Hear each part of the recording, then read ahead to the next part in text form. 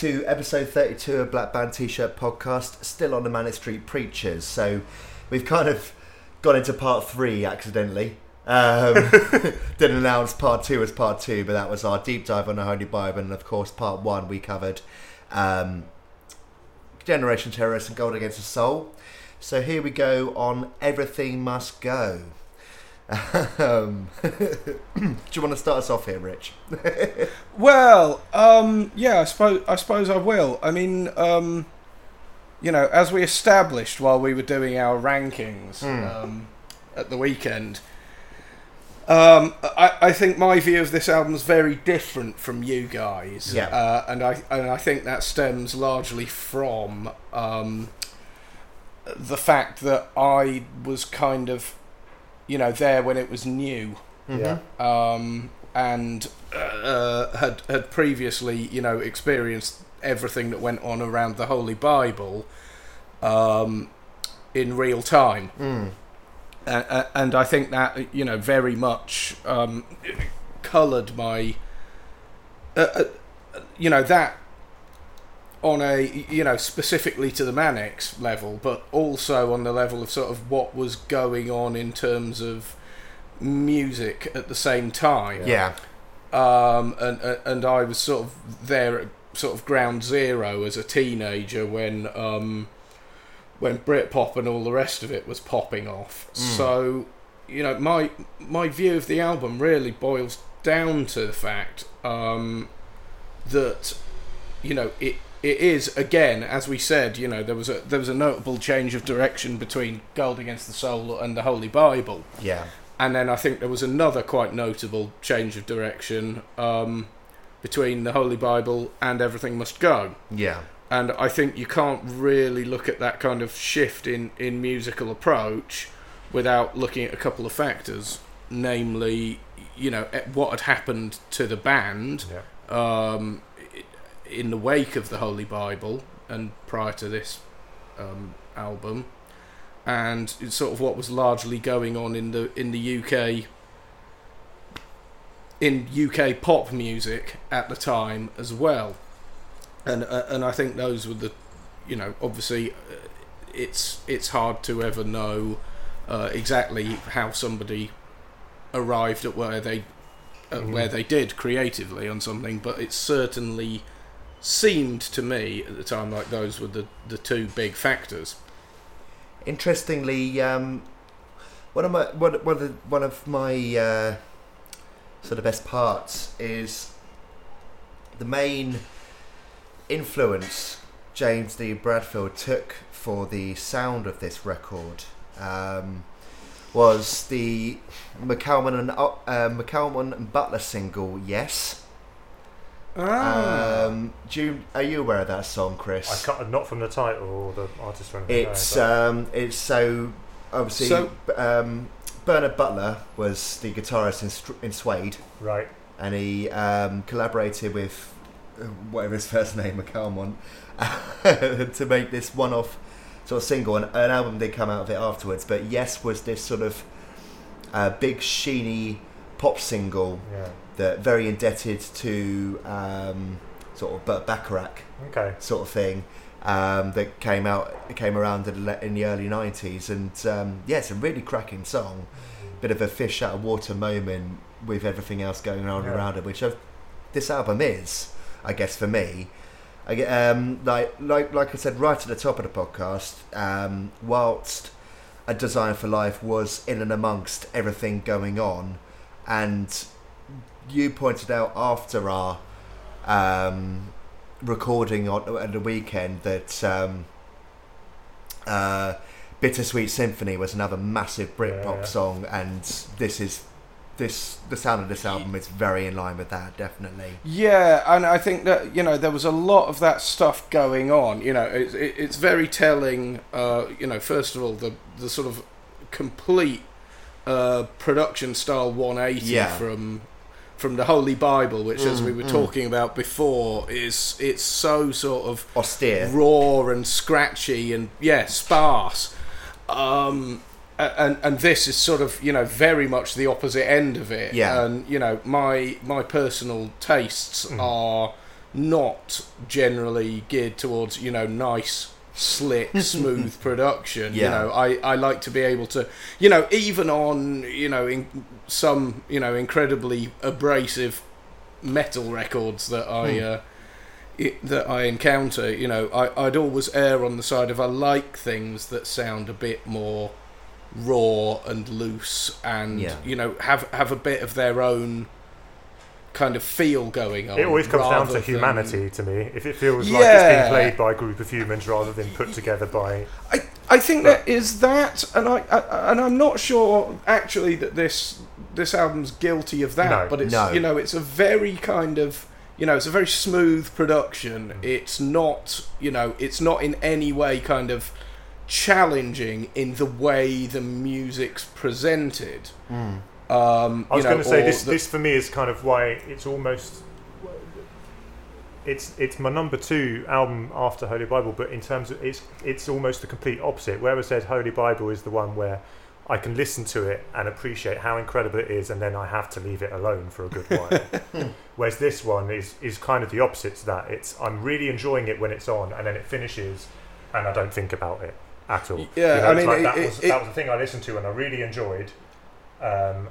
And that's about as deep as that goes. I mean, it goes down a lot smoother, I guess. And I think the other thing to identify is obviously this is kind of, you know, I think even up to and including the Holy Bible, they were to some extent a bit of a niche concern. And then, you know,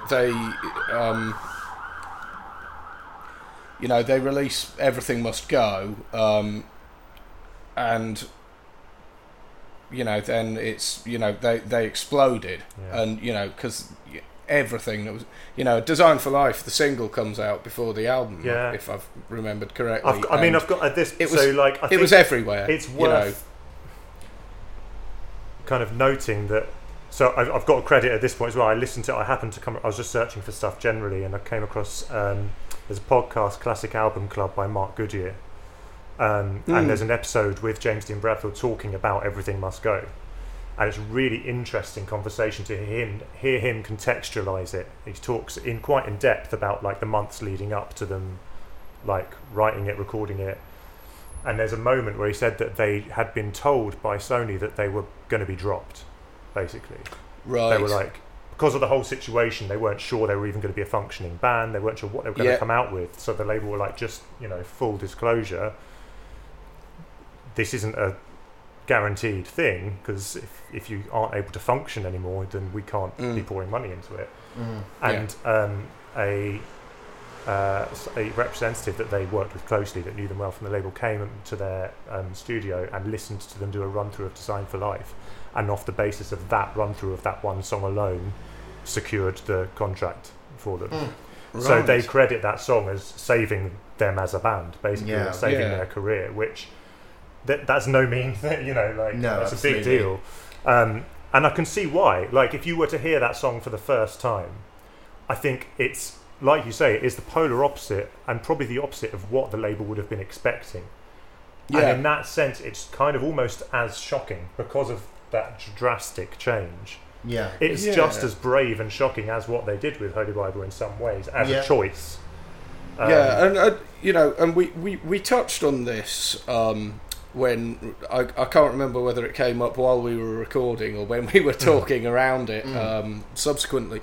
But I think, you know, it's, you know, I think you were saying, Chris, that the you know, I can't imagine, given the situation that they were in, and you know what they'd been through with everything that happened with Richie. I think, you know, I can quite understand why they perhaps weren't in the mood to make another harrowing, bleak, existentially miserable record. But equally, I find that's what I find amazing, is that they've written. So they basically didn't really do much for 5 months after he went missing. They had there's songs on here which were basically fully formed before he went missing that were written with him. So Elvis Impersonator, Kevin Carter, No Surface or Feeling. Yeah, Removables, possibly. I'm not sure. And Small Black Flowers That Grow in the Sky is from his lyrics. His lyrics, yeah. And so when they came back together after about 5 months, Design for Life again was one of the first ones. I think it's impressive that they've come up with a song that, no matter what you think of it in terms of personal taste, and I completely understand why a lot of people, it's just not their thing, who were fans of what they were doing before. But to come from that place mentally and as a group, and come out with a song that sounds that confident, and that for kind sure, of and defiant almost. Despite my feelings about the song, clearly they were doing something that appealed to a lot of people, because they really kind of took off at this point. Which is kind of where myself and the Manics kind of parted ways in terms of something that I was,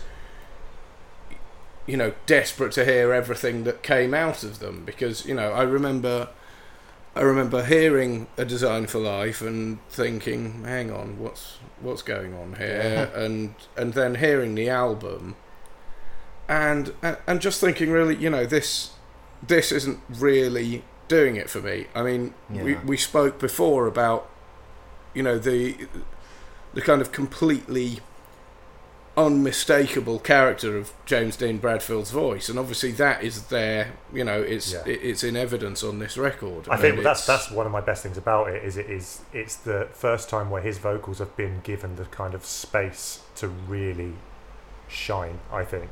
Yeah, but on the other hand, I think one of the other things that that I very much enjoy about JDB's antics was him as a guitarist, and I think that maybe he's just like, look, I don't want to be doing the flashy shit anymore, but I like the flashy shit. Yeah, and it goes in line with like your kind of non-enjoyment of a lot of the Britpop stuff. Is that something I read in quite a lot of the more loud guitar-y songs on here?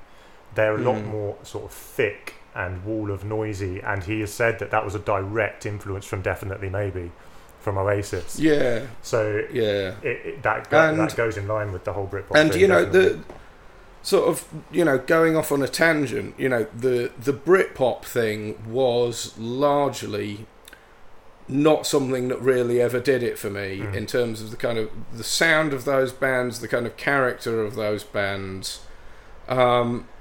Just the whole vibe was something that, being a teenager in, around sort of bang in the middle of the 90s when all this stuff was really popping off. And it was something that I fairly quickly, even though I was still at that stage of kind of establishing what my personal musical taste was, I fairly quickly came around to the idea that it was not this. Do you think there was an element in that of it not being for, like, because I suppose the early Manics albums, a lot of what you described was that, and what we talked about actually was that whole kind of outsider nature of it. Yeah, and whereas Britpop was very much the mainstream thing. At the time, it was, and I think with specific reference to, what I would say is the one band that always tickled me the right way in the Britpop era, and I still maintain were arguably the most interesting band knocking about at the time, is Pulp. Yeah. I never had any interest really in Oasis, in Blur, in and any of the sort of assorted pile of bands that was sloshing about at that point. But Pulp I always thought were a much more interesting, both sort of musically and characteristically, proposition than the vast majority of those bands knocking about. But and like you were saying, Chris, like the I think there was a very sort of outside, even though they were on Columbia, which is hardly some janky little label being run out of a bedroom, but there was this kind of outsider vibe to them. Up to the Holy Bible, and really Everything Must Go was the point where they kind of came inside the tent, really. But to counterpoint that slightly, you've got their big single from this album starting off with the lyric "Libraries gave us power."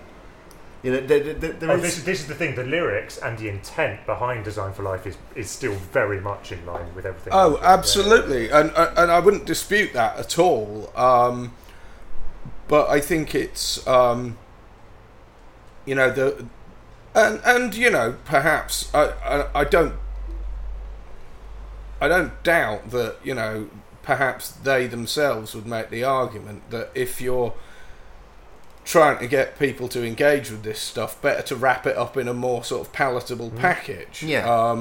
You know, it's about sort of delivering those things without, you know, necessarily being, you know, abrasive about it. You know, not everyone's got to be Rage Against the Machine or propaganda. Sitting down and explaining it to people rather than shouting it in their face. Yeah, but you know, and I think that's a valid point. But I think, you know, musically, you know, I think I said this when we were doing the run through of all the albums right at the beginning, that, you know, it did feel to me like, despite the fact that Ritchie was, you know, barely a musician in terms of his contributions to the band, you know, I do feel that in the post-Ritchie era, certainly from my perspective, you know, the fire went out a little bit in terms of, you know, how exciting the music was. I mean, I think, you know, I can sort of forgive Everything Must Go on the basis that, you know, it's always good to try something different, and this was very much a kind of change of pace from what they'd done before, and I quite appreciate that under the circumstances they probably weren't in the mood for making yet another existentially harrowing examination of the worst of the human condition. But you know, I think we'll get onto it, but I think it was so phenomenally successful and, you know, just blew them up as a band, and they were part of, you know, something broader than them as a band as well, that, you know, I think that kind of set the... Was that someone screaming at your end, or...? I think it might be a child on the street, yeah. Maybe she's experiencing the, you know, the worst end of the human condition. Someone play her Everything Must Go, it might cheer her up. But yeah, I think, you know, obviously it was so successful that then I think, you know, this album kind of then set the template for everything that came after it. Opened more than one door. That's absolutely my worst part of this album, that it did become an albatross for the next few years. Because this got so phenomenally massive. Every record after that for quite a while was an attempt to recreate what the magic of Everything Must Go. And, you know, it's interesting, the thing about, you know, someone from Sony going, well, you know, lads, it's looking like curtains for you unless you can really come up with the goods. And I wonder to what extent that meant that once they had that, you know, phenomenal success with this record, whether there was a bit of a reluctance to kind of subsequently rock the boat. Don't want to self-sabotage it. Those first, you know, particularly Generation Terrorists and Holy Bible, they're very much exercises in rocking the boat as hard as they can and seeing what they can get away with. But I wonder if, you know, once you're at the point that, you know, you're getting older, you're probably, you know, thinking about the sort of long term of your career and, you know, having a family and all the rest of it. That maybe you do. I mean, I think it happens to a lot of people that you become inherently less willing to rock the boat. But unfortunately for me, that means that, you know, the big, successful, popular Manic Street Preachers album that I didn't especially care for became kind of the template for the Manic Street Preachers as an ongoing prospect. Let's. I mean, you know, I think, you know, my view of it's very much influenced by the context of it. Yeah. When it came out, I was and having having the been big difference for us in terms of probably where we see it, is like we said before. This was to people Ollie and I's age. Basically, this is the default Manic Street Preachers. So and I think discovering the stuff from before it was almost like a bonus of like, oh, they did this as well. I mean, I can absolutely see that, and I think, you know, but if you know, maybe it would be different if I'd come to it later when it was perhaps more part of the scenery, but also wasn't quite, you know, at least in my mind, quite as closely linked, sort of stylistically, but also just in terms of how it was being presented, to something that I didn't really care for in terms of Britpop and everything that was going on around it, and nobody ever fucking shutting up about it for about, you know, 5 solid years at least. It was just Britpop, fucking everywhere. And this would have been slap bang in the middle of that time, wouldn't it? Oh yeah. Yeah. So, you know, I think I'd had sufficient time to take against Britpop by this point, and then it felt like there, you know, and you know, when you're a sulky teenager about it, it's like, well, okay, they're just doing it to sound like everyone else. Well, and you say that, but I think I'm going to be bringing this up pretty much with every album after this one. I think this is the one where it starts. I think they're a band, even with the first 3 albums, that you can't deny the albums themselves have always worn their particular influences very much on their sleeve. And the difference being from this album onwards is, I think, that the influences are very, I'm not sure what the word I'm looking for here is, but their songwriting is very reactionary to what's going on at the time. I feel like from this one onwards, the influences they bring in and are very much worn on the sleeve are very influenced by things that are happening and are popular at that moment. And that's something that I think tends to... Couple of exceptions to that, but yes. Yeah. Rich, I just wanted to cover here, so if we get down to the actual album itself rather than the context, are there any particular awful offended for you song-wise, or is there anything you actually like here? I mean, I think, you know, a big part of my kind of issue with the Manics from this point on is it feels like sort of dynamically everything's kind of levelled off in terms of the running order of these songs. I feel like this album but I don't agree with that about this album, but what I do think is that it feels like almost too... You can hear that half of it was written before Richie went missing and half of it was written afterwards. Yeah. To me, there's half the songs that were written with Richie, you can tell that were more in line with, as much as there's still a big production difference and stuff like that, they're more in line with Holy Bible style of music. Yeah. And I think it almost feels that... So I do think that dynamic difference is there, especially when you look at songs like Small Black Flowers. And, you know, which I think... Well, but you know, Small Black Flowers, I think, is probably a bit of a standout for me, in that had it been on, you know, another record, I'd probably be like, yeah, this is a great song. But I think just kind of it being part of the parcel of this whole record, it's not a song that I'd particularly go and seek out, because it's almost kind of tainted by association like with this album. Like a nice chocolate truffle in the middle of a pile of poo.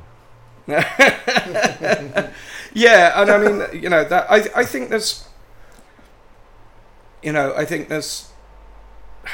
the other thing is, once the, you know, and we touched on this in terms of the kind of the slightly strange approach of the Manics, in that the guy doing the singing and the composition isn't the guy writing the lyrics. And, you know, they're quite impenetrable lyrics at that. And I think one of the things that, you know, aside from my sort of Britpoppy qualms about the record, one of the things that I think is, because it's all a bit straighter and a bit smoother and a bit more, you know, clearly built to try and be a bit more palatable and not anything too alarming in terms of musical style. That I think some of the elements of the lyrics which they got away with on previous records, because things were a little bit rougher and a little bit more angular, but then I think it really highlights how sort of clunky in cases those lyrics are when you're trying to turn them into a song. I think I think I'm trying to think of a good example, but I think Kevin Carter gets on my nerves, and it's, despite being a huge fan of JDB's vocals, it's the delivery. There's nothing to the chorus. He's just sort of bellowing somebody.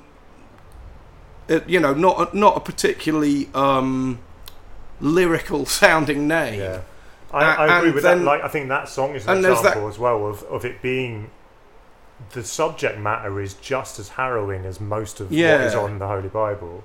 So if people don't know, obviously it's about Kevin Carter, the photographer who deliberately sought out really horrific subject matter, basically, and stuff that really made you reflect on the worst parts of humanity and the world, and then ended up killing himself as basically as a result of exposing himself to so much of this. That didn't, obviously there were other things at play, but so it's a horrible story and a horrible kind of thing to choose to make a song about. But I don't think, whereas in the Holy Bible we talked about how much the music gets that across, I don't feel like Kevin Carter does that in any way. I don't think you'd know it was a song about such a dark subject matter unless you and I think also there's something a little bit maybe overly simplistic and obvious about the chorus simply being the guy's name, rather than previously where there's a sort of inhabiting of a character or whatever. It just feels very clunky to me.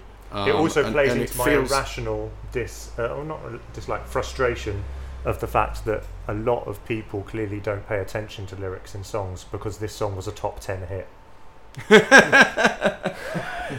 Yeah, I mean, it's but I think that kind of speaks to, and I mean, I wonder to what extent, because I don't particularly like it as a song, but it's probably perhaps closer to the earlier stuff than a lot of the things on this record. But it just doesn't really do it for me, and I wonder if perhaps the success of it as a single is because everyone had gone, oh, that nice Design for Life band, what was it, just that they'd hit that point of success where people were buying their records? Maybe. Because we are in the era where it's just like big band. Suddenly, people are going out and buying their records, and they hit that point of being so big that they could have re-released, I don't know, Revol or something, and had similar success. This is before it's worth thinking about how much it's changed with streaming as well. It's just before you could just go and listen to the song and see if you liked it. Well, people would have known that they had a new single coming out and gone and bought it and then listened to it a lot of the time. So if it wasn't a radio. If it wasn't much. I don't remember this one being on the radio anywhere near as much as a Design for Life one. No, it wasn't anything like as ubiquitous. I remember Everything Must Go, the song being almost as inescapable as Design for Life, and that's the. I've got that as my favourite song in the end. I was saying to Ollie, I listened to this again today as an album just to refresh myself for talking about it, and completely changed my top 3 songs on this new listen, which I think to me shows why it's my number 2, in that actually there are that many songs that I at different points could choose to be my favourites on it. It's a great song. I kind of like the knowingness of it as well, that it is directly addressing fans like yourself that they knew were going to be upset by it and going, look, I'm sorry, literally the line, "I hope you can forgive us," is addressing that and going, look, I know this isn't what you fell in love with, but this is what we need to do right now, kind of thing. Yeah, and that's, you know, as I said to you guys before, I think, you know, they're a band that, even though I've kind of fallen away from, you know, keeping up with exactly what they're doing and when, because they seem to have moved into musical territory that doesn't especially interest me, they're still a band that I like and respect. Yeah. You know, it's very different to my relationship with the early Metallica albums versus the Black Album and everything that came after it, where Metallica became a band that I neither like nor respect. And in the instance of the Manics, like, I really want to like what they're doing. You know, I think they're, as a musical entity, an incredibly interesting thing, but I always end up feeling a little disappointed that they're not doing something perhaps as challenging as I'd like to hear them doing. Yeah. Let's go into some more of your favourites, Chris. I've got Australia at the top. See, now I was thinking about Australia again today when I was listening through to it, and I've always kind of had the opinion that I don't quite get why everyone thinks it's as good as it is. But then the longer the song goes on, the more I get it, because that whole second half is just brilliant in terms of every instrument gradually becoming more and more intense with what it's doing. I think what we've established on this podcast is my predilection for big anthemic rock songs. Right, well, this is what I'm going to go into. So it is my number 2 in the end, because the more I listened to that song, I was like, no, actually I do get it. Yeah. And I've got, so Everything Must Go, then Australia, and I've got A Design for Life as my number 3, because I do think it is a masterclass in songwriting. Whether it is, they're absolutely not going to be for everybody, but I think just as a pop song, if you look at it, it's so well written. And well performed. Again, it's one of James Dean Bradford's brilliant vocal performances for me. But that shows that all those 3 are very much, when I said I could see this album in 2 halves of like the pre-Ritchie disappearance and post, they are all very much post-Ritchie songs and very much the new direction.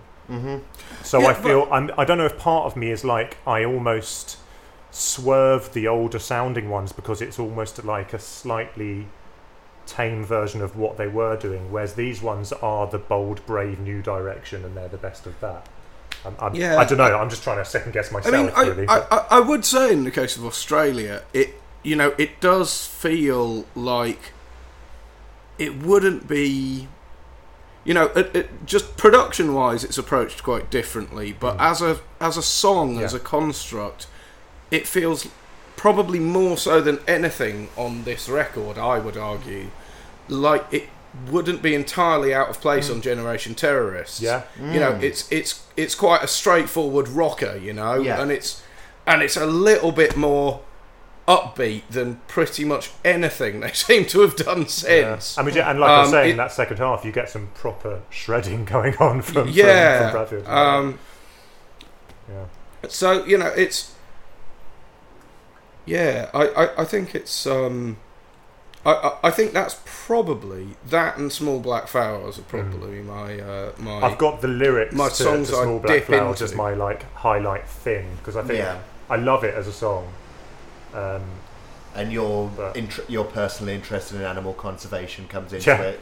I mean, there's so much that is kind of going on in that, in terms of there's a zoological report on hallucinating apes, a Japanese book about a woman being trapped in sand dunes by a village to be used for breeding, and The Spider and the Fly by Rolling Stones are all significant influences on that song. Sure. Removables is basically the Manics writing a Nirvana song.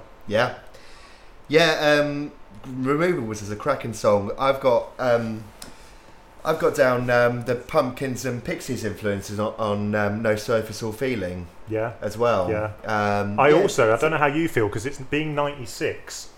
It's not going to be as big an influence as maybe I initially thought listening to it, but I thought there's some very Johnny Greenwood sounding guitar going on in that song. And the lead guitar melody is very... Actually, it would have been after Ben's.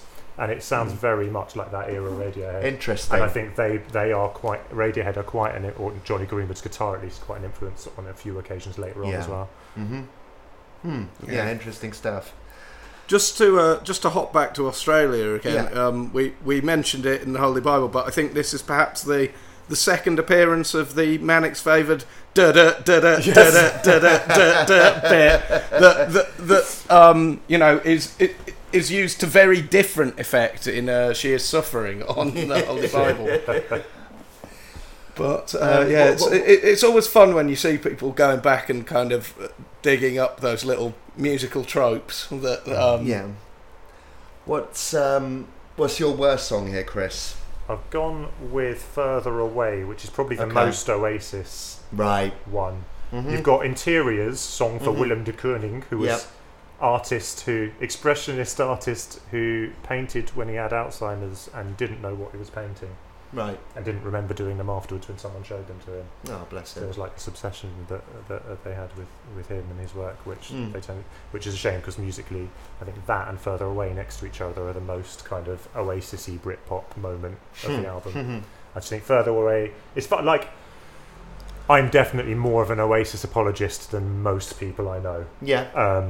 And so I don't think that itself is what I don't like about it, but I think there's not a lot else going on in Further Away. Yeah. Sure. I re-listened to this last week in a bid to try and convince myself that I was just being a stroppy teenager about it, and I thought, you know, maybe when I go back to it, there's going to be more to it than I thought, and maybe I'll find something to appreciate here. But it did kind of all the stuff that I didn't care for, you know, when it first came out, was the same stuff that kind of rubbed me up the wrong way. And I think, you know, those songs you mentioned, you know, very much contribute to the sort of Britpoppy feeling of it. Yeah. And, you know, to be quite honest, I could not tell you anything about them. I went through the whole record and I just sort of tuned out by the time I got to that point. Yeah. You know, I had Australia, I was like, yeah, okay. I mean, fair enough, you know, it's a big rock anthem. And then after that, my interest just sort of fell away. Yeah, even though it's a relatively short album. Yeah. By their standards to come. Unlike its follow-up, which is just fucking interminable. What about you, Ollie? What's your worst? Yeah, my worst here is actually the opener, Elvis impersonator, Blackpool Pier. Underwhelming. I'm not. Yeah. As an opener, I think. Silly. I'm not a big and a Richie fan. one. Right. It was a Richie one about kind of Americanization of British culture, among other things, but more. I don't know. I think it was more global and more bigger than that. But that was the way it was presented. It's quite a flat opener, particularly in comparison to, you know, basically, you know, the previous three albums as well. They really just came out of the traps. Like, so you got Slash and Burn, and then you got Sleep Flower, and Yes. Yeah, exactly. So, you know, you really know what's going on there, and you know, this maybe starts with 30 seconds of just ambient soundscape. Yeah. And you know, perhaps it was a deliberate bid to try something different, but you know, it's not a song that, you know, on first or any subsequent listens has ever really managed to grab my interest. There was two interesting things I read about this one. Okay. First being that James Dean Bradfield was initially trying to play it when he got the lyrics as like a Holy Bible style fast screamy song in his words, right? But was persuaded by Richie to slow it down. And he thinks therefore rightfully, but it'd be interesting to hear. I wonder if there's a demo out there anywhere of the original version. And also it has Frank Sinatra's ex-harpist on it. Oh, it's okay. nice. Okay. But very much a sign of the change. This is my truth, tell me yours. We're going to go there, are we? I mean, dear. So just before, as we were setting up, I said to Ollie, I feel like it's almost my role here to defend it a little bit, because I had it quite significantly higher up in my... It makes it sound like I love it. I don't. You two could say absolutely anything about why it is your worst and second worst. Yeah. And I would completely agree with all of it, I am sure. But the big thing that I said to Ollie while we were setting up that I think of is again, I listened through to this one today again just to refresh myself. And the thing that I still think is that as much as all the things I'm sure we will go into that are wrong with it, at the core, I think there are a lot of well-written and good songs there that are not served well, that are better songs at the core of them than most of what they've put out since. That's kind of, I think, why it's ended up. That's why I've given it more of the benefit of the doubt maybe than some of their latter ones. That's a fair point. If you look at something like You Stole the Sun From My Heart, that's got a bit of fire in its belly, which is more than you can say for a lot of what came after. It's just that you got sick of that song after hearing it 10,000 times. And we're talking 98, so me and you were 10 years old at this point, fully aware of what's being played on the radio. And I remember If You Tolerate This and You Stole the Sun From My Heart being and Tsunami as well. Constantly on. See, I don't really remember Tsunami being around. I do. I absolutely do. But those two, I remember. I have specific memories of being in my dad's car on the way to like Sunday Little League football, and that song always being on every time we did that journey. You know, like, which is sad because it's like such a soccer AM song. No, like, I see what you mean, but like Rich said, on Everything Must Go, they've fallen into the trap of thinking that repetition makes a song good. Yeah, the chorus is just You Stole the Sun From My Heart, sung in slightly different ways. Yeah. And I remember my dad hated it. I remember my dad absolutely hated it. Every time it came on the radio, he would like switch the station or whatever. But his main criticism was that he didn't like how the man was so shouty. I mean, I you know, I've got my notes here as I listened through this. I think for the first time that I actually sat down and bothered to get through the entire hour of it, because that's one thing. It's it just feels, you know, at least Everything Must Go is, you know, it's over in a snappy sub 45 minutes, right? You should never feel relief when an album ends. Oh, this you can feel all sorts, like Holy Bible, like we said. You can feel overwhelmed. You should never feel relief. And this one just goes on and on and on. Yeah. It just the very worst part for me, actually, worst song is how it ends. Think of how pissed off they were at the entire world and how despairing they were of the general human condition on the Holy Bible. And with a topic as rage-inducing as Hillsborough, they make a song as boring as SYMM. Yeah. So fucking dull. Yeah. I think Nobody Loved You would have been a better closer even as well, even just as a closing song. I think it's not, you know. I mean, this album really gets off on the wrong foot with me, because The Everlasting is so bloody long and plodding, and they're clearly leaning into that, you know, radio-friendly, stringsy thing going on, and this is another one that comes into the category that I talked about when we did REM. Of albums from around this time. I'm sort of latter years of the 90s and the beginning of the noughties. You had a load of albums where the artwork was just the blandest backdrop with the band members standing in the blandest clothes, and it always reflected a bland album. And this is absolutely one of those. Yeah, in terms of the cover art, we're a far cry now from record numbers of complaints to the BBC about James in his little balaclava and sailor suit. Aren't They're we? now just in their linens on the beach. Yeah, I mean, this is the thing. I mean, I distinctly, the late 90s was a very beige time. Yeah. Everything was, I mean, it was very. It was quite aesthetically drab a lot of the time, And it's again, like you were saying about the closer, the Everlasting is about like refugees and racism, and it's kind of I've said here that I feel like it's presented in the same way as the BBC News at 10, rather than like the impassioned delivery that they would have given it before. It's actually ended up. It's actually ended up my best song here, really? Purely because I quite like the post-rocky structure of it. Yeah. I get that. It's too bloody long. But no, it is a gorgeous string arrangement. Like most post-rock, it is too bloody long, go on, sorry.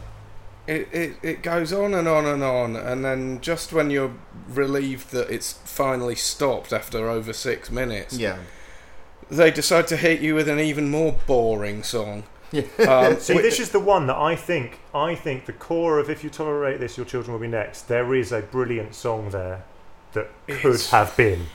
I really think if it was played with more energy, and if it was produced and the instrumentation was completely different.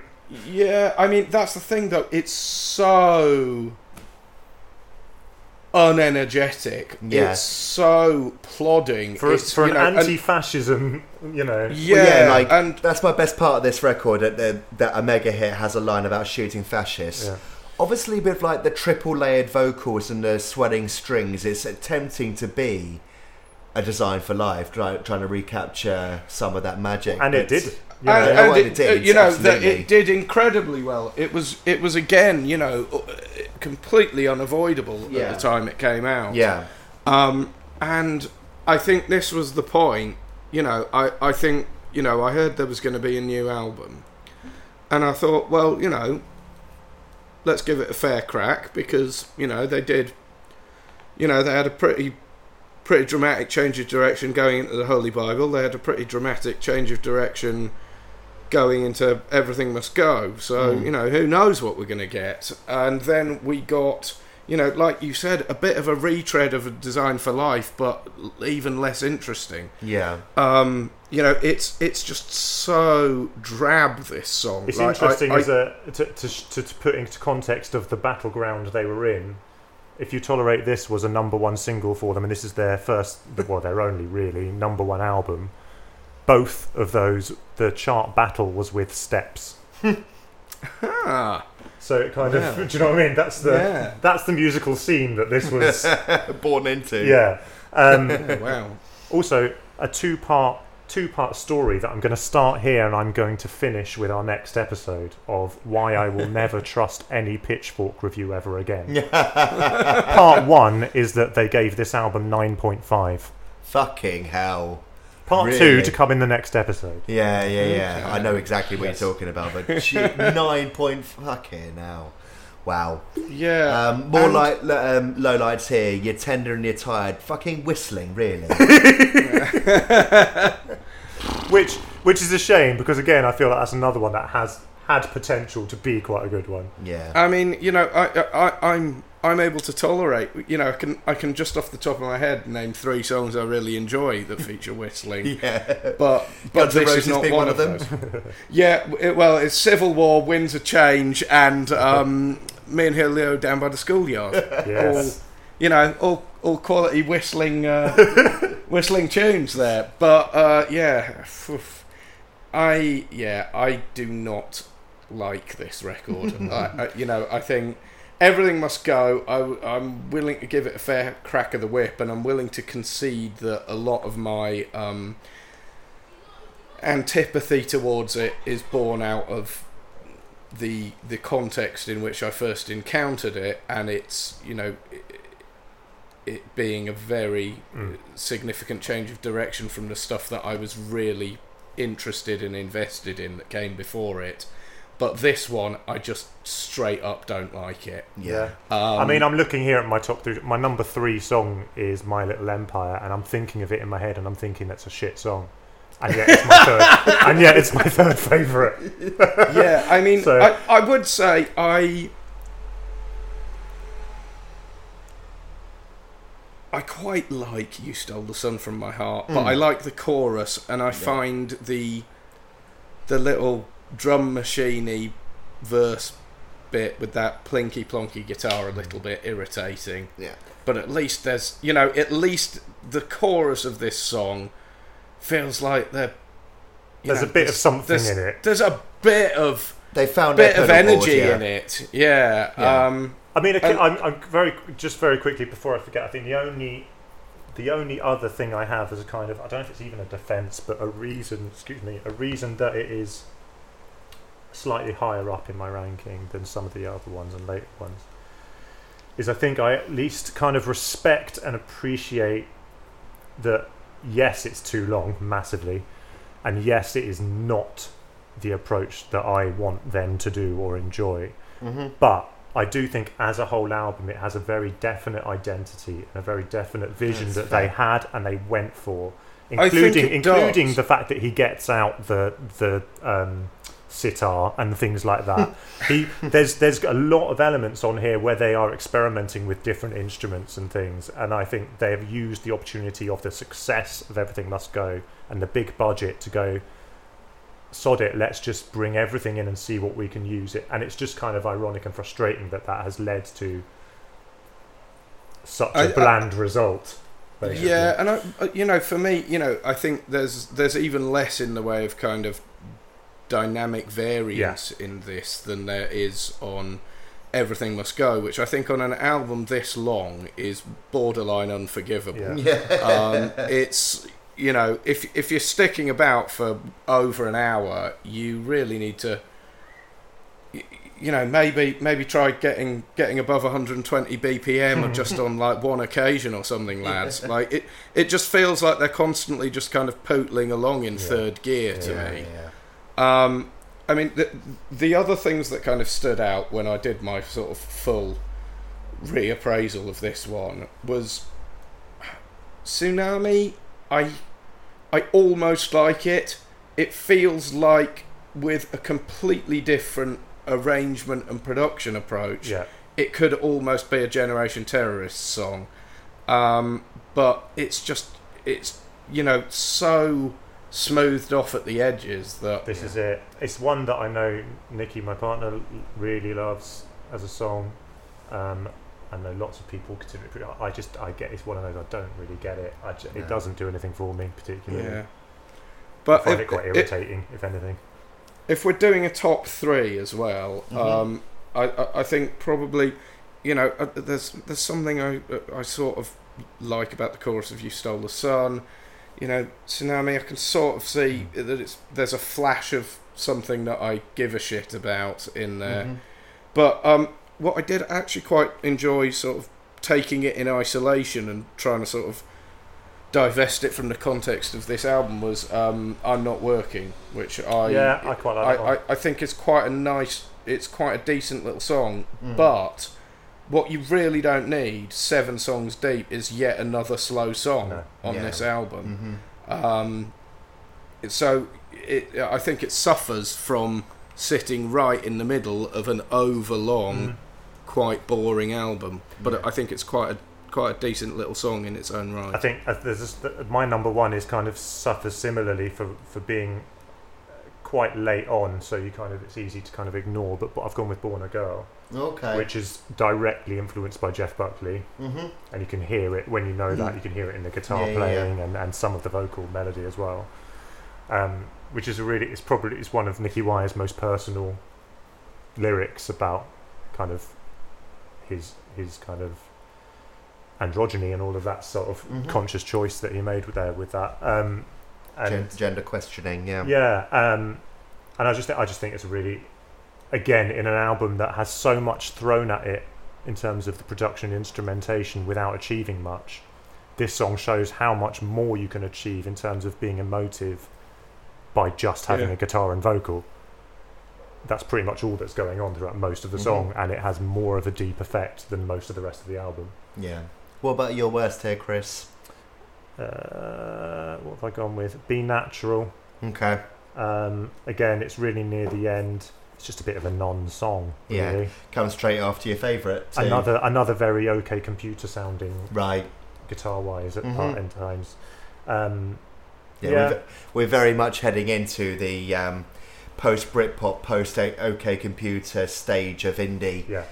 We're heading into the era of God help us, Travis and Coldplay. I can't help but wonder if Radiohead's success was an influence on the way this album sounds, and it just really fell short. I absolutely imagine so. Yeah. Absolutely. You reflected on the Johnny Greenwood sounds on the last one. 1999 they would have been 98 they would have been fully aware of the phenomenal success that OK Computer was. Some of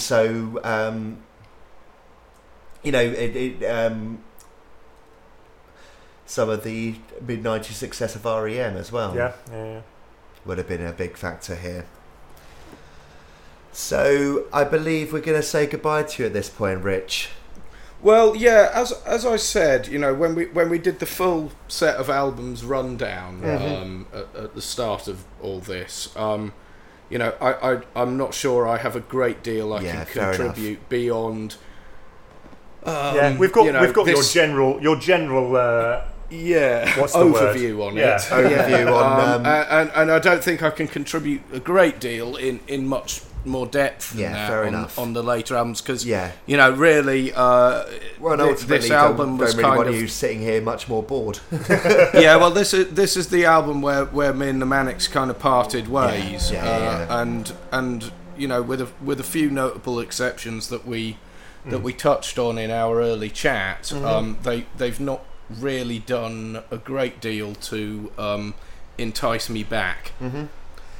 Well, thank you very ever so much for your contributions. We usually do a shout out section at the end, so we'll cut this bit in later on in the pod. But yeah, lads, thanks so much for having me on. I really enjoyed shooting the shit about a couple of my all-time favourite records and a couple that I really, really don't care for. But it's been very enjoyable. So thanks a lot for having me. Thank you so much, dude. And good luck discussing the rest of it. Thank you very much. And we'll see you at the show, dude. Nice one. Take care, fellas. All right, take care, mate. Okay, so we're going to press on Sans Mr. Morgan and go into, if we have to, Know Your Enemy. So this was my worst overall. Where was it for you in the end? Where did it end up? It ended up 11 for me, above Rewind the Film, This Is My Truth, and Lifeblood. Okay, those three all very much have one thing in common, so fair enough. That just shows a very clear thing that you don't like. I think this is universally hated by both Manics fans and the wider audience. Yeah, I think the biggest thing is it may as well not exist. It's a complete mess. Yeah, this is the one word that I just used over and over again. It is just my worst thing about it. I've just put a bloated, directionless mess. Yeah, it's too long. Yeah, and it has no, like what I said about the one kind of maybe saving thing, or the one thing I can respect about This Is My Truth, is that it has a clear direction they were heading for and a clear vision behind it.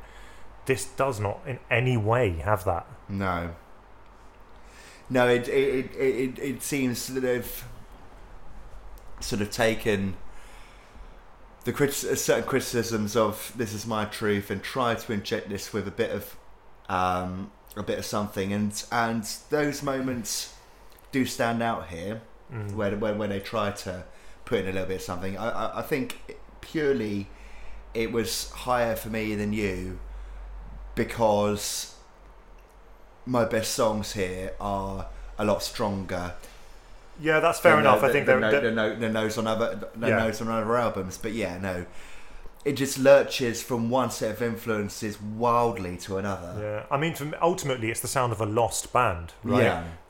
Everything they've been through and everything I feel like you almost, when you go through some kind of big traumatic event, you almost go on autopilot for a while. Yeah. And I feel like that's kind of what happened with the previous two albums. They were just like, right, let's just bury ourselves in this and do what we had started, and carried on for a bit. And then they've got to this point, and it's kind of like, what do we do now? Yeah.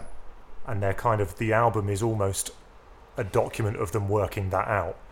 In also, like we, as we alluded to earlier, Hey, like we said about This Is My Truth, in a very lost period for British rock music, 2001 was a bit of a wasteland. Yeah. When it comes to British bands, I mean, like in America, you got new metal doing massive numbers, and then you got the rise of Slipknot as well at the same time, and the whole kind of the whole pop punk thing, I suppose, was big at this point as well. More massive. Yeah, Blink would have been on top of the world at this point. Green Day as well. Well, no, this is like their pre-American Idiot lull. Offspring, yeah. We're talking of another big artist, big yikes on this album. It's the lyric Brian Warner has a taste of little ass. Yeah. I mean, Nicky Wise described this album as a deeply flawed, highly enjoyable folly. Remove highly enjoyable and you're spot on. Deeply flawed folly, yeah, it sounds about right. Yeah. One great thing to come from this era, I haven't included it in my best songs, but the one-off single, Masses Against the Classes, I forgot about that. Was, like, genuine return to that Generation Terrorist sound. That did really well. I think it was their last to date number one. Masses Against the Classes, really great song. Something I've just been reminded of here as well that explains both the bloated, overlong nature and the incredibly confused, directionless nature of it musically. So Sean Moore, the drummer, and co-songwriter. So we haven't really mentioned him, but him and James Dean Bradfield wrote a lot of the music together. He is kind of the unsung hero of the Manic Sean Moore. Everyone only really talks about JDB, Nicky Wire and Richie Edwards, but Sean Moore's a solid drummer. In 2014, in an interview, he stated that basically that it was originally meant to be two different albums with completely different sounds and concepts. Basically, what they ended up doing with Rewind the Film and Futurology is exactly what happened with those two. They recorded them at the same time with the idea that the songs would be on two separate albums for two different approaches, and that's what this was supposed to be. But the record label didn't want to do that, basically, and made them put it all as one album. That's actually that raises something really funny in my head. Think what came out the year before and ended up as two separate albums: Kid A and Amnesiac. So I don't really have anything else to say about it. There are some highlight songs on here. I've got, and they've all got a lot in common in that there's the most energetic ones, basically. I've got Dead Martyrs, my number 3. That's my number 4. Found That Soul, my number 2, the opener. And Intravenous Agnostic is my number 1. Nice. Okay. So Why So Sad is my only different. Well, no, my number 1's different to yours, but So Why So Sad I've got in my top 4 here. Okay. I've just got, the only thing I've written for that is Subpar Beach Boys Worship. I just think maybe it's because, as we reflected in the previous album's chat, I heard those previous album singles so much that this sounds better in comparison. Was that a single? I didn't realise. The big one, right, from this album. I suppose it's got more. I suppose it's got things in common with the previous album, so it made sense to be the sort of bridge single between those albums. But my number 1 is actually My Guernica. Okay.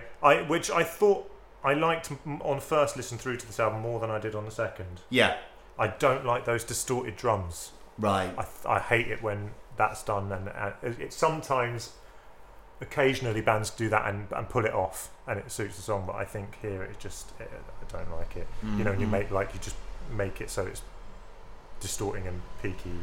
Yeah. Makes it sound like a demo to me a little bit. Yeah, which fair. is frustrating because I think otherwise it's a good song. Also worth mentioning, I did quite enjoy the shout out to the Beastie Boys on freedom of speech. Yeah. Former another podcast alumni. Yeah. But let's get into the really dull stuff here. Ocean Spray is a bad song. So it's got two things that happen on this album, mm-hmm. and unfortunately they are the two worst songs. Yeah. Being Ocean Spray. Yeah. And is it Wattsville Blues? Yeah. So Wattsville Blues is the first case of Nicky Wire taking a lead vocal. Yep. Good God, we've already covered this with Rich, but flipping hell. Nice of them to give him a go, but don't release it. And then Ocean Spray being the first James Dean Bradfield completely written song, mm-hmm. so he wrote the lyrics as well. Yeah. And I feel this is we've done this a few times where there's been a really emotional song that we've slagged off. Yeah. Which is a shame because it's about his mum when she was being treated for cancer. Yeah. But it's a bad song. Yeah. My ultimate worst here is Royal Correspondent. I'm glad you've highlighted that. Because I thought about that one ultimately is that it's just kind of nasty. Like, they've done scathing attacks on particular outlooks and particular kind of things about society and whatever before a lot. Yeah. And that is what this is, but it feels like such a, I don't know, like so many things going on in the world. Yeah. And you choose to write this scathing, nasty song about what? Like someone who's chosen. It literally is about a royal correspondence. Yeah. Like, right. What is your problem with Nicholas Witchell? It's like I get it, but also like Jenny Bond, poor Jenny Bond. But really, is that the best place to direct that kind of anger? It just seems a bit odd. Yeah. No, indeed. To move on. There's really not a lot more to say. Yeah, it's a long album. There's plenty more we could talk about in terms of individual songs, but I mean, don't know about you, I don't really want to. No, not really. Not really. The one thing I would make my best thing about it is the hidden track of the cover of We Are All Bourgeois Now. Oh, okay. Who's that originally by? McCarthy. Oh, right. Okay.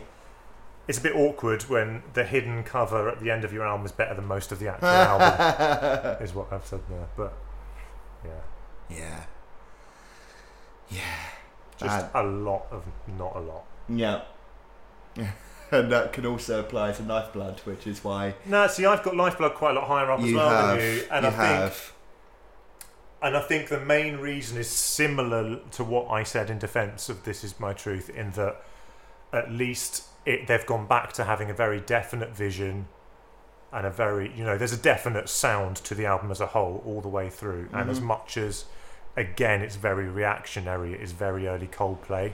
Yeah. Very early, like Empty Souls. Yeah. Which was a single from it. Could be a Coldplay song yes. from this era. But it is my number 3 song because it's good at 2. doing it. Yeah. It's good at doing it, but I have very little respect for it because it's just a rip-off. Yeah. But it's got some really, like the bridge is a really classic Mannix melodically.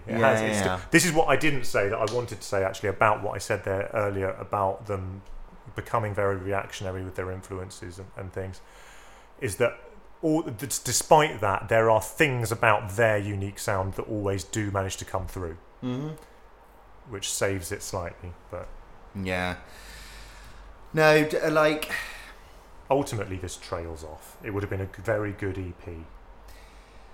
Yeah, okay, I see what you mean. Like 1985 is not a bad start, if a little soporific. Yeah. But then I feel like there's basically my highlight thing is I've said there's a bit of a reinvigoration behind those opening 3 or 4 songs. Yeah. I feel like they've gone into those 3 or 4 with we know what we want to do and we're going to give that our all. And I feel like you get that. I feel like there is a certain passion and energy coming through, even if it's not in actual like fast songs or anything or loud songs, there's a certain vitality to it that hasn't been there for a little while. Yeah. I just don't see a freshness, a modernness to it, I suppose. I just don't. It's actually ended up one of my worst songs because it was a single. Like, I don't see The Love of Richard Nixon as a single at all. See, I've got it as my number one. Really? I do remember it being a big single, and I remember the video being everywhere of like him at a news desk, right, and that kind of stuff. Mm-hmm. And I remember liking that song a lot at the time. Yeah. So this was 2004. So this was just when I was starting to sort of get into music properly and buy albums and things. Yeah. So like this is another one that I picked up at a charity shop, I think, a few years later. My my number one is actually To Repel Ghosts. Okay. What we were saying there about Kevin Carter being awkward phrasing. I'm not sure if that's off or on, Mike, when we were talking about the difference between Kevin Carter in some instances and Kevin Carter. Yeah. But To Repel Ghosts, the awkward bit where he has to pronounce. Yeah. Yeah. I think I've got something I've noted about that song, which is my worst thing about the album as a whole. Is I think almost every song is let down by a non-chorus. Yeah.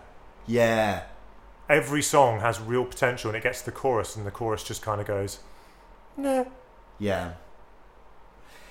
Like when you got a talent like James Dean Bradfield that's delivering a chorus, it's just a waste. Yeah. When you've got choruses as massive in your back catalogue as A Design for Life and Motorcycle Emptiness, what are they doing?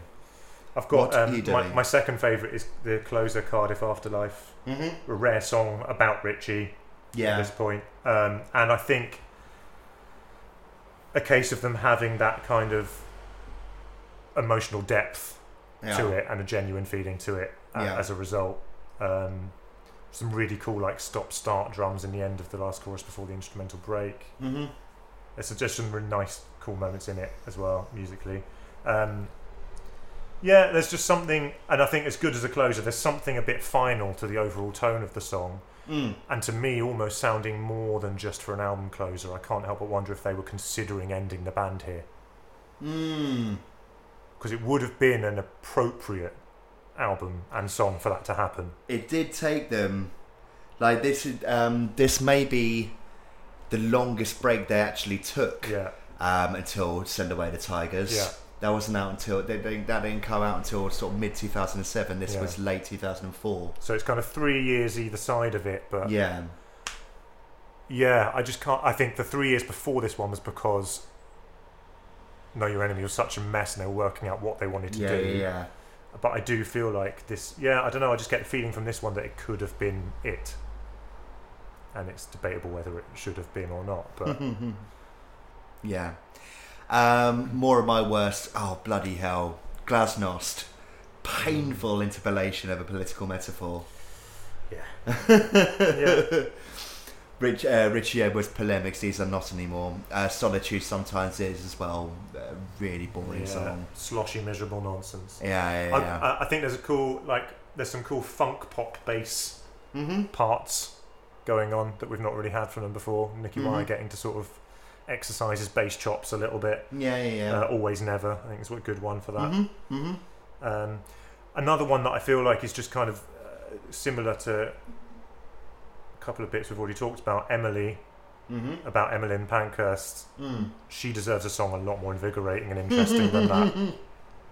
Doesn't she just? You know? Her mate didn't throw herself in front of the King's Horse for this.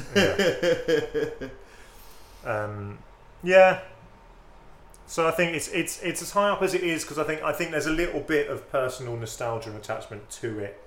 Was this like an early one you picked up from a charity shop? And not that long after it had come out, and it was the first one that I was aware not as an adult, but aware as someone paying attention to current music. I was aware of the build up to the release and it coming out. Nicer cover than This Is My Truth and Know Your Enemy. I think that's part a little bland. I think that was part of the appeal of it when it came out to me as well. It's quite a striking, it's in its simplicity. Although, ironically, given given there's a title, there's a song title on here, Ocean Spray does look a bit like someone's spilled some cranberry juice. Yeah, I didn't think about that. Yeah. Maybe that's what it is. Just one more to mention to close out. I Live to Fall Asleep. Yeah, us two lads to this.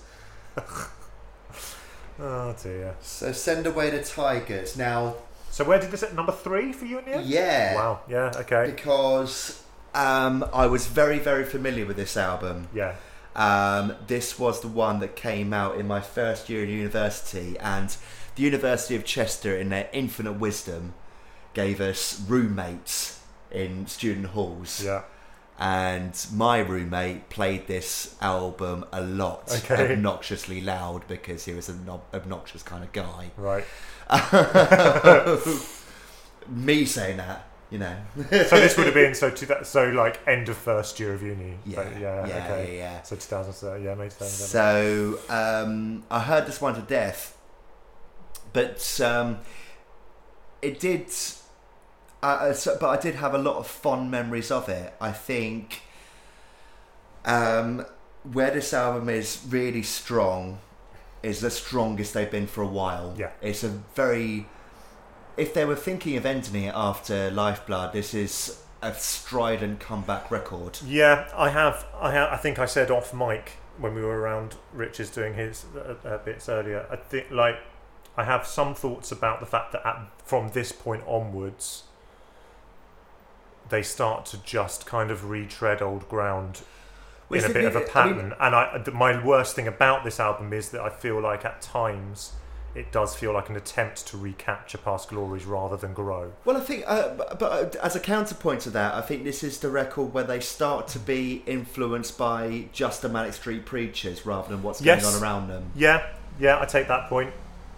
And bands are sometimes better off when they start doing that. Yeah, I have said as my highlight, I do think it's the start of them becoming a legacy band. Yes. But as my highlight is that whilst I don't completely agree with a lot of the reviews and stuff around it of it being a return to form, I think it gets close, and they've clearly got their mojo back. Yeah. There's that actual energy in the songs, particularly in one in particular, that definitely has that excitement that they've been missing.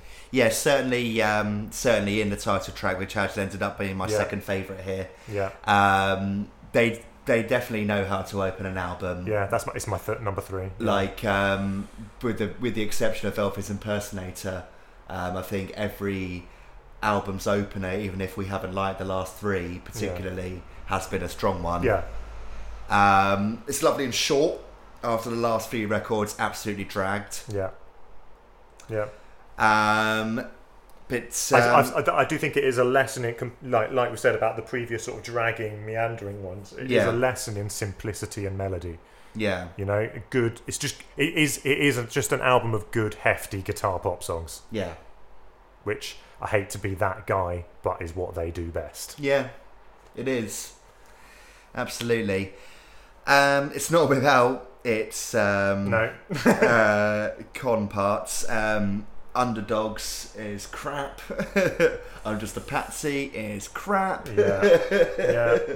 Sorry, just very quickly, because I've just seen my notes. Something we didn't mention about Lifeblood was it was Tony Visconti produced. Right. Which is a rare break from their partnership with Dave Aringa. We talked about band and producer partnerships before. Yeah. Aringa is someone who I don't know if I'm saying his name right at all. No idea. It's Aringa. Someone who they have taken occasional steps away from to try something a bit different. Yeah. As a deliberate choice for that style of that album, but they always come back to him.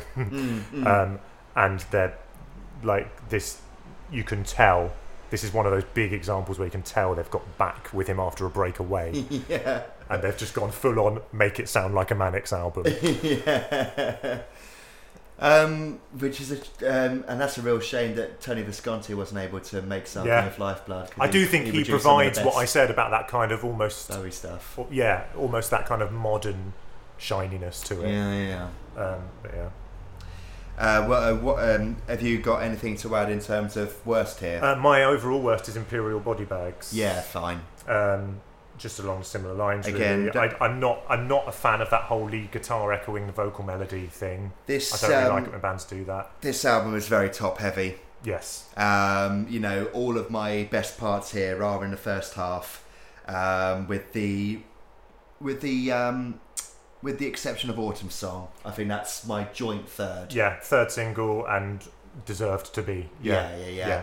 Definitely. Really good guitar hook. Like, again, almost Motorcycle Emptiness style. Yeah. For guitar. sure. Rendition as well, just before it, is a bit of that sort of like Generation Terrorist energy to it. Yeah. I quite like that. That bit of a frenetic energy that they haven't had for a long time. That's my joint third, but number one here is clear standout from Latter Day Manics, Your Love Alone, and This Is Not Enough, the duet with Nina Pearson of the Cardigans. Such a good single. Yeah. Oh yeah. Banger alert is what I put. Like, it is, which you haven't been able to say for a while. Yeah. Absolutely. Like, Nina Pearson of the Cardigans is what a genius choice to get her on board for this song, because like they'd kind of been out the limelight for quite some time at this point. Yeah. Like, my favourite game was 97, 98. Yeah. So this is 2007, 10 years on, and you forgot how achingly sexy her voice is. And how perfectly it melds with James Dean Bradfield's. Perfect example of a latter day legacy band with a big comeback single. Yeah. This Is Us Again. and it's kind of that song was everywhere for a while. Yeah. And I didn't hate it though. No, and it's weird that. So I criticised parts of Everything Must Go, like Kevin Carter and things, of being songs about harrowing subjects that sounded upbeat. Whereas I kind of like how much they've gone with that juxtaposition in this case. Yeah. So, like the title of the song comes from the last line of the suicide note left by a friend of someone. Oh gosh. Close to the band. Mm-hmm. And Nicky Wire said that he used that as inspiration, but then a lot of the lyrics are about Richie's disappearance. And there's a quote from him about it from an interview where he said, "While I was writing those words addressed to him on Your Love Alone, something touched me at my desk when I wrote, I could have shown you how to cry." Like, I think more and more as the band go on and Nicky Wire returns to Richie as subject matter, the kind of rawness of it emotionally almost gets more intense, because you can tell that he clearly loved him quite deeply, and is still dealing with that. And I think you could be cynical and say that they're almost using it, but I don't think that's the case. I think it is a genuine tribute thing. I think it's just that he is expressing something that is still something he lives through, you know.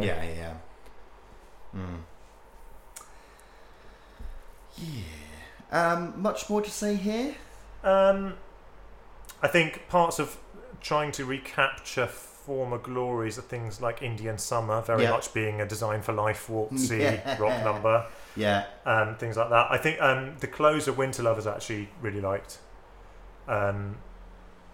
I don't hate the gang vocal na na na intro as much as I should. I usually hate that kind of thing, but it kind of works here. And again, a highlight for JDB's vocals on that one, I think. Yeah. And I love the Guns N' Roses comes back in with a Paradise City style drum breakdown and big crunchy chords. But a much less successful hidden cover at the end of this one with Working Class Hero. In the same year that Green Day, no matter what you think of them, released a very good cover of that song. It was a very good cover, yeah. No, you're right. Like, I remember when I was hearing that album over and over again, I do remember thinking towards the end, dropping off quite significantly, but really coming back with Winter Lovers. Yeah, good album. So we'll close out part 3 of this podcast. Sorry, not sorry. It's 14 albums. It's 14 albums, and as was evident from the first 2 and a bit parts with Rich, some albums that mean an awful lot to all 3 of us. Absolutely. Join us for our final part, we promise, part 4, where we'll be covering Journal for Plague Lovers, Postcards from a Young Man, Rewind the Film, Futurology, Resistance is Futile, and The Ultra Vivid Lament. Slamming through them. As we also take on our top 5 songs with saints in the title, as we mentioned at the top of the podcast, because they're called the Manic Street Preachers and they have an album called The Holy Bible, and our usual shout out to the end with a little last contribution from Mr. Morgan. So join us on the other side of the jingle. Thanks very much for bearing with us, folks. We promise we're done soon.